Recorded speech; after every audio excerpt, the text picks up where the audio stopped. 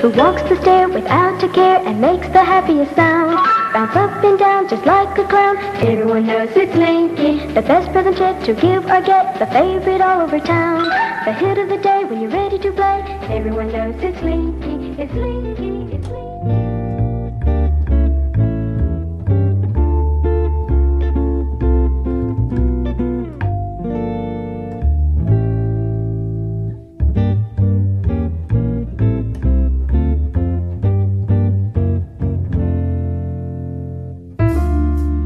Said in the first episode that as the show progressed, we were going to do more and more of a origin of our company, and for documentation purposes and also just for some awareness, talk about our stories as owners of the company. So the most relevant detail going back is probably 10 years ago, almost 12 years ago now, when I was going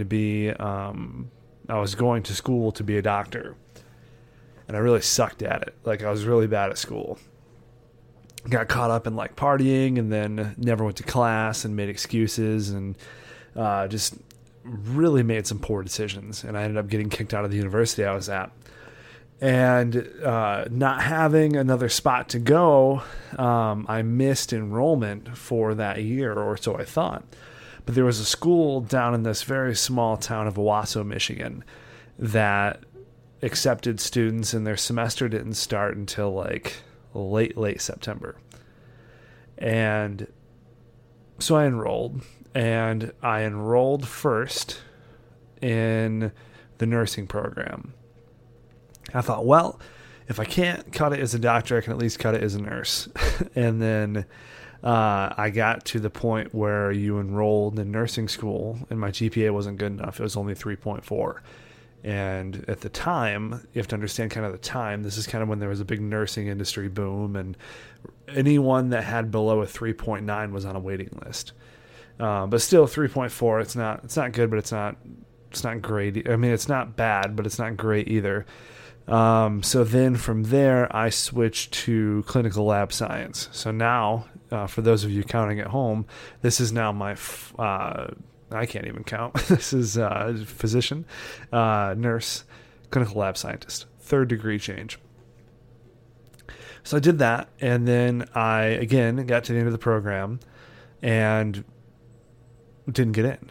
3.4 GPA still wasn't good enough. And the reason why was because all of the nursing students that had 3.9s decided to move over to the clinical lab science program. And because there was more money, there was more opportunity, et cetera, et cetera. So now I'm in my 3rd year of school, I believe. I didn't know what the hell I was going to do. And I had a roommate at the time. His name was Jake. And he had said, hey, man, I started working at this company in Lansing. And it's basically business, finance, and tech. And I said, all right, well, can you get me in? And he said, absolutely. And he never did. So he just told me about it. So I applied, and I called, and I was super persistent because at the time, like, my schedule was like Friday, Saturday, Sunday. I worked nights in the hospital still as a technician. And then during the week, I would go to school. So then I finally got this job at this company, and it was a business environment, very different than the medical field.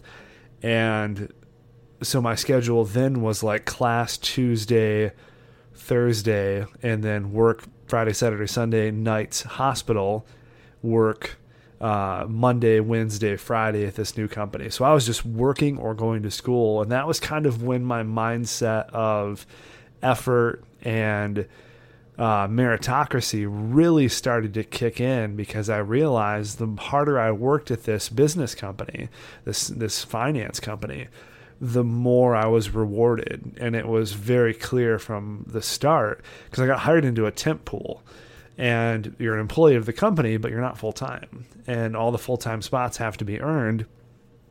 So I worked, stayed late, came in whenever they called me. They called me on Saturdays to come in, and I came in and worked, and really just put my head down. And then by the time you had to wait 6 months to apply, by the time the 6-month job rolled around, time frame rolled around, I had like 2 positions that were offered to me, and then a third one that they offered me to apply to. So I had opportunities, and I took the one that paid the most, and it just happened to be the one that I thought I would enjoy the most, and that's where I started kind of cementing my career in the IT space, because it was more of an IT job than it was finance. And as that developed, they ended up paying for my BBA and my MBA. And as I was going through that progression, I said, I really want to do something on my own. So I wrote a financial wellness program, started RTM Solutions in 2016, and started taking on clients for financial wellness and also personal financial management, individual clients. First year, I had about probably 20 to 30 individuals that I saw. And this was very part-time. I was still working full-time, had a family. Now, in that span when I was kind of flip-flopping degrees and then trying to figure out what I wanted to do with my life, I ended up getting married and having a kid, I had another kid, and it all just kind of rolled so quickly in life. Before I knew it, like 10 years had gone by. And the idea for the Wayne Consulting Group came about from kind of the clients that I had that wanted to do more in the marketing space, and RTM Solutions didn't really sound like a name for a marketing company to me. It sounded very very financially driven, or at least something that was in the non-specific manufacturing realm. So it's a very generic name. And the name Wayne has been in my family for a fair bit. It was my grandfather's name. It's my middle name. I believe it was his father's name. And then it's my son's middle name as well. So I just said, hey, I like it. It's short. So Wayne Consulting Group was born. One of my best friends had worked in advertising in Louisville. And I said, let's run this together. And so we did. And we are. And here we are today. And the cool thing about it was we hung out a fair bit in 2018, kind of reconnecting and reestablishing, because he was in the Marine Corps, still is in the Marine Corps, reservist.